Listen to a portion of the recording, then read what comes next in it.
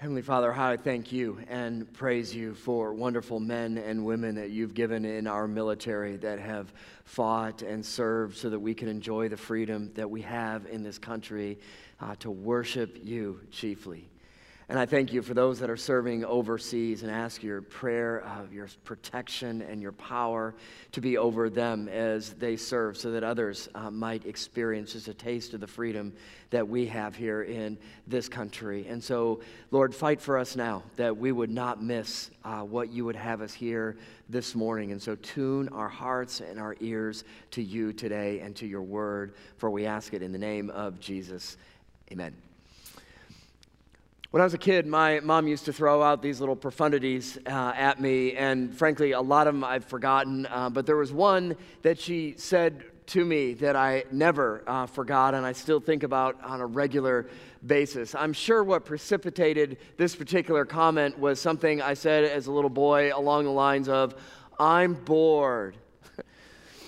And what she said is, she goes, "You know what? When you get older, the older you get, the faster time goes.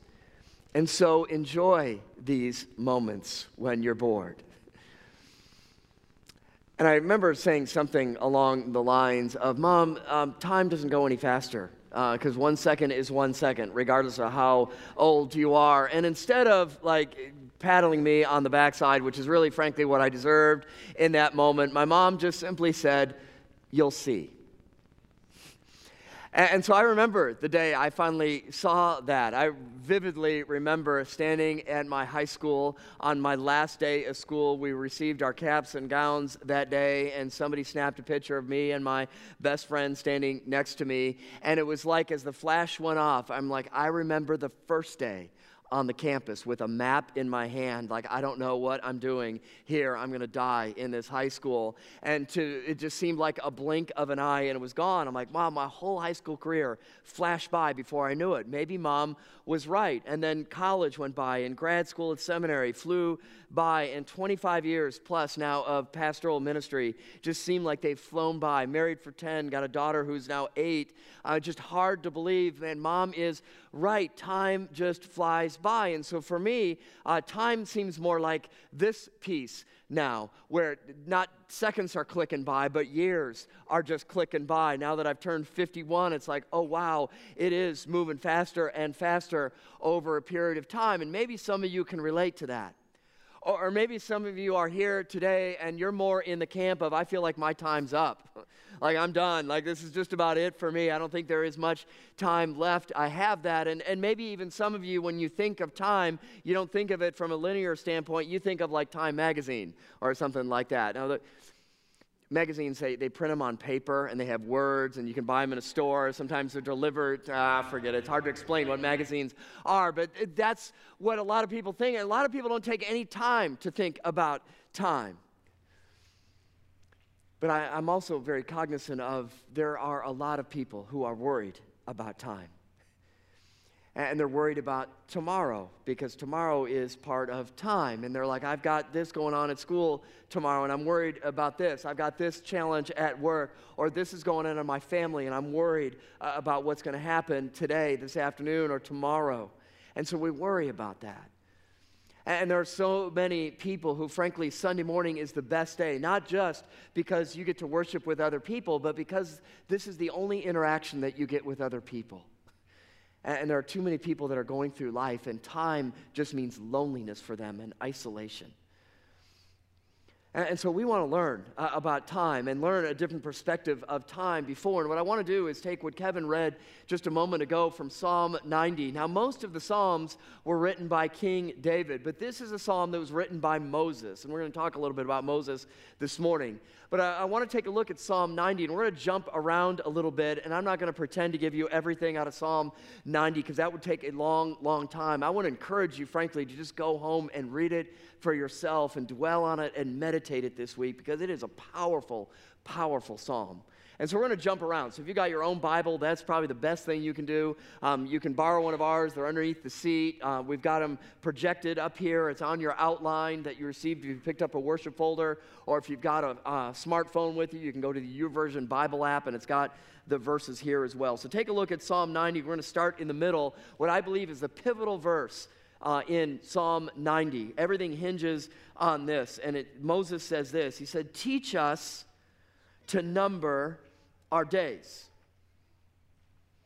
And you're thinking, well, why do we need to teach to number? I mean, from very early childhood, we're learned to count, right? 1, 2, 3, 4. We know how to count days. Well, this isn't counting days. Teach us to number our days. The word in Hebrew there is manah, which literally is to weigh out your days. Not just to be able to count them, but to weigh them out and to know the gravity of time and to understand that. And so today, you manah your day, and then tomorrow, you manah your day, and if you put a few days together in a row, you get manah manah. Wow, okay. That killed with my 8-year-old daughter. She thought that was hilarious. Manah manah. And so what I want to ask you, teach us to number our days, tells us, and Moses tells us that there's some intrinsic thing that we don't understand about time.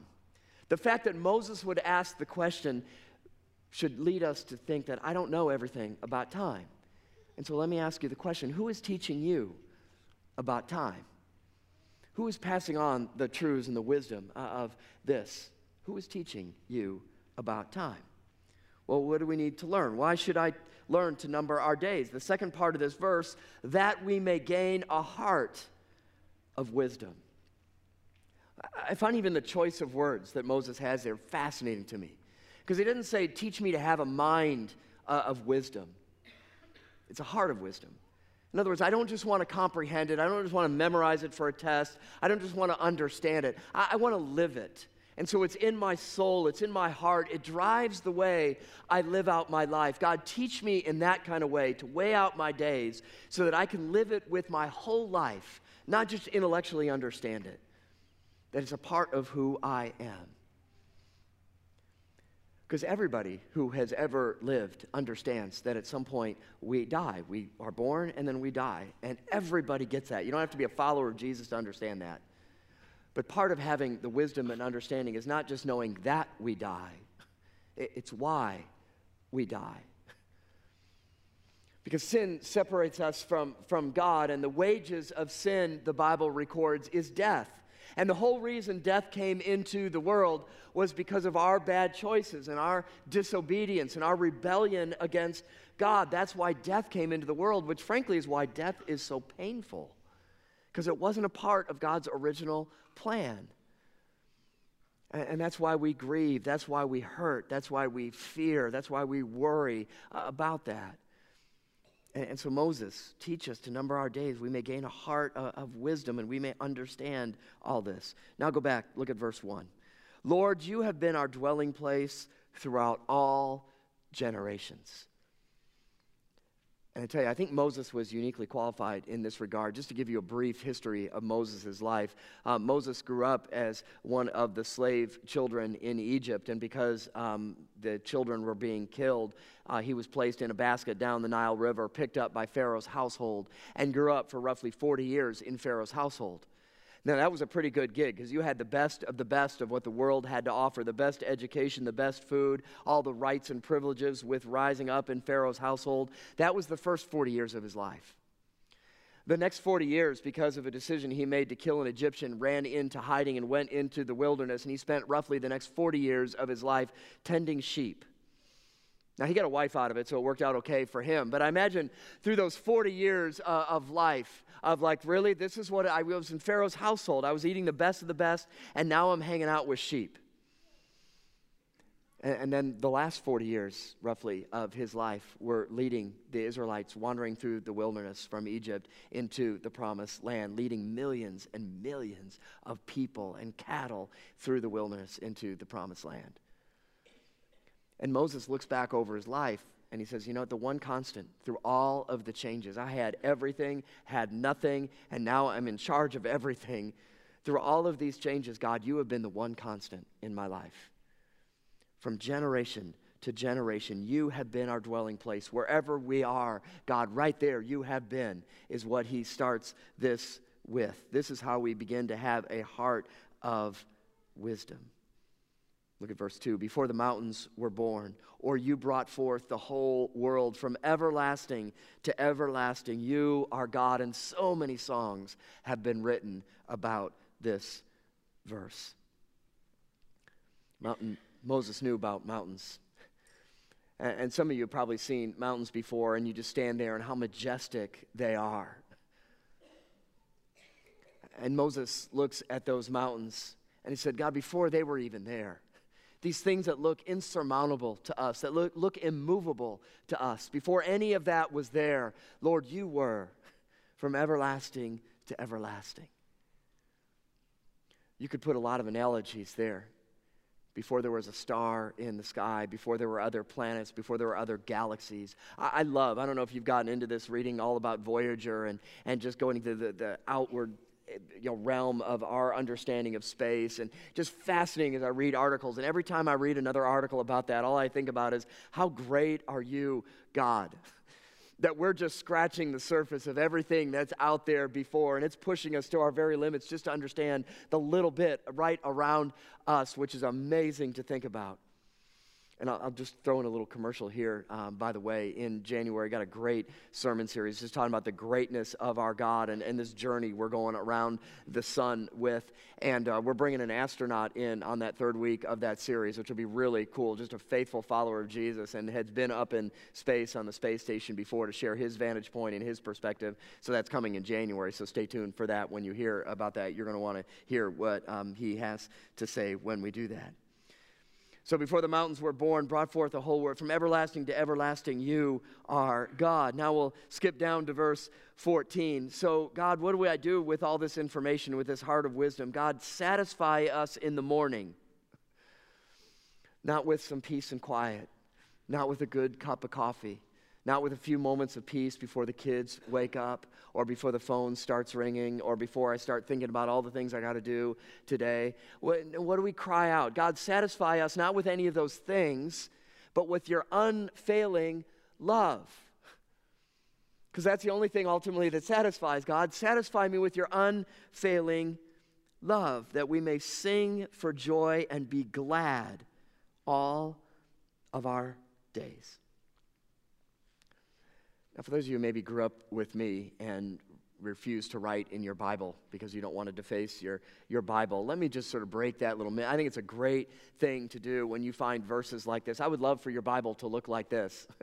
And just find this, because this is where it also is in Psalm 13. I trust in your unfailing love. And so I love this. That's what my Bible looks like, that I've had for years and years, circled and underlining. And I'd heard unfailing love before. And so when I saw it again in Psalm 90, I'm like, where have I seen that? And I'm like, oh, it's Psalm 13 again. I'm like, where else have I seen that? There's 80 other instances where this is used in Scripture. God, your unfailing love. You know the first time? It was Exodus 15. When Moses leads them through the Red Sea and they come across, and Pharaoh and his armies drowned in the sea, and him and Miriam write the first worship tune that they have recorded in Scripture, and they sing songs. And what refrain do you hear in there except, God, your unfailing love? And so from generation to generation, that phrase has just captured the hearts and the minds of so many people in Scripture. God, it's your unfailing love.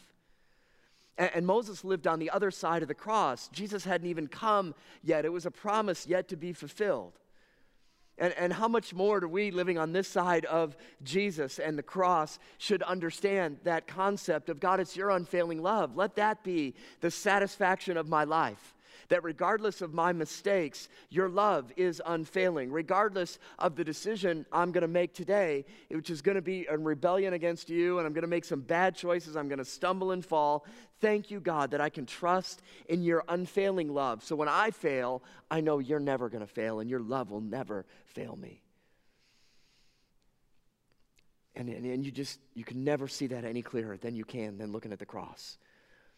And I marvel at that he took up his cross, not because he had to, because he chose to, because he's a God of unfailing love. And so love kept him on the cross. When people mocked at him, well, save yourself and us if you're the Son of God. What do you mean, if I can? Man, I spoke the world into existence. I didn't have to lift a finger to put the galaxies and the stars in place. I can, but I won't because of my unfailing love. Because I know you're all destined to die, and I don't want this to be the story of your life. You live and you die, and that's it.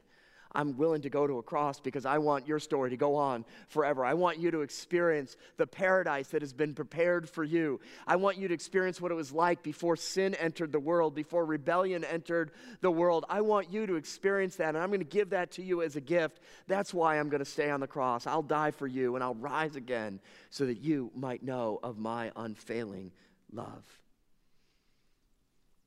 Verse 15, make us glad for as many days as you have afflicted us, for as many years as we have seen trouble. Glad doesn't seem to fit there at all. I mean, you think about your day today, and well, tell me about your day today. Well, it's full of trouble. Man, my day, just it seems like every direction there is trouble. Everywhere I look, all I see is trouble all around me. And it's just affliction. That's what it feels like. I'm just getting afflicted, like from every angle and every side, mentally and emotionally and spiritually. Everything is afflicting me. Everything is full of trouble. How do you feel about that? Glad? What do you mean glad? How do you feel glad about affliction and trouble? Well, you can if you know about the greatness of our God. You can if you have a heart of wisdom, because God is leading in ways that we can't comprehend and understand. That God, from everlasting to everlasting, you are God. I don't have that perspective, and so I need you to lead and guide and direct me.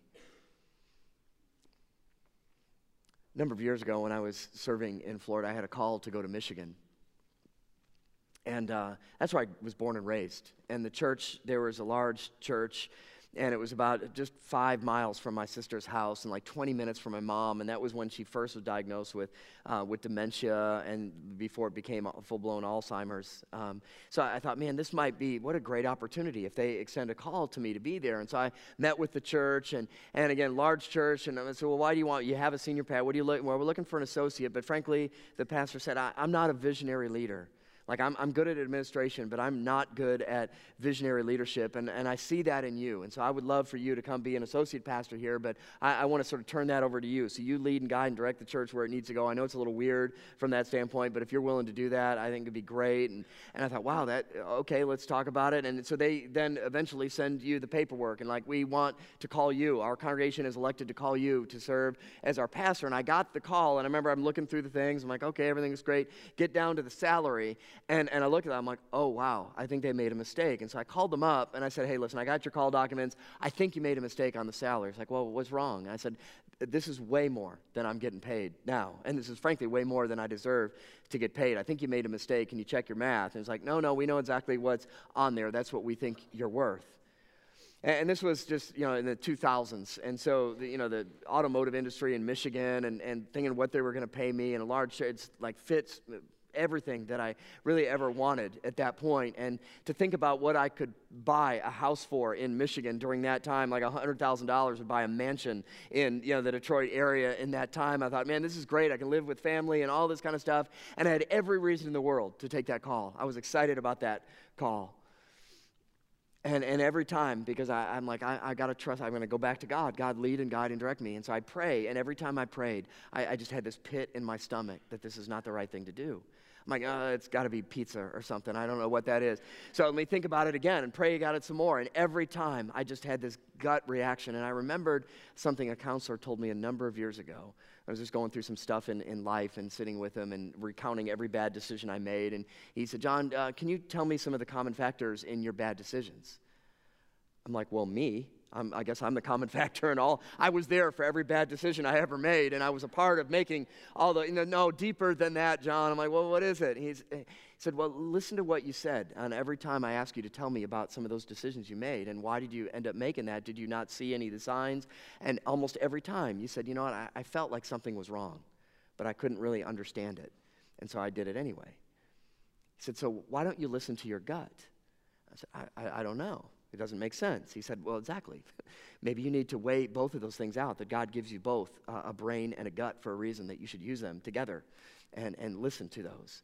And it was like that came back in my mind, and I wrestled with that some more and felt I don't have peace with that. And so I made a very difficult decision, and I called Michigan, and I said, I'm not coming. And then I called my family. I said, I know you're looking forward, and everybody thought I was coming, but I'm not coming because I don't feel.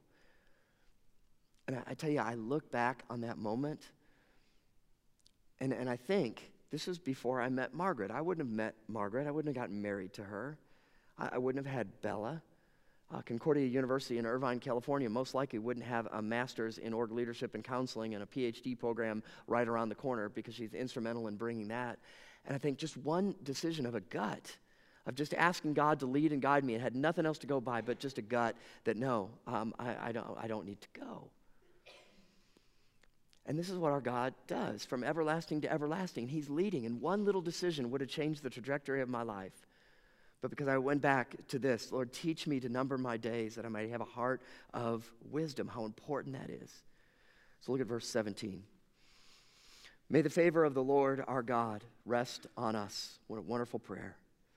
Establish the work of our hands for us. And he says it again. Yes, establish the work of our hands. See, Moses knew that time is not to be tithed. It's not like I give 10% of my time to God. God says all time belongs to me. All time is his time. But what I want to do with the time I have, God, because I want a heart of wisdom, what I want to do is make sure all of my time is effective. And I want to make sure all of my time is enduring, that it goes beyond me, because I'm not just serving me, I'm serving you, God. And so help me to live that way. Establish the work of my hands. Show me what to do with today and with tomorrow and every single day that I have. And so I really wrestled what I really wanted you to know at the message. And I put down these words here. So if you tuned out or fell asleep, just come back for just a second. And here's what I wanted you to walk away with. Just this understanding that right now, out there somewhere, somebody right now is begging God to come to them. Like, God, I need to see you. I need to know you're real. I need to know that you're here. I need to know you forgive me. I need to know you're with me. So be the answer to their prayer.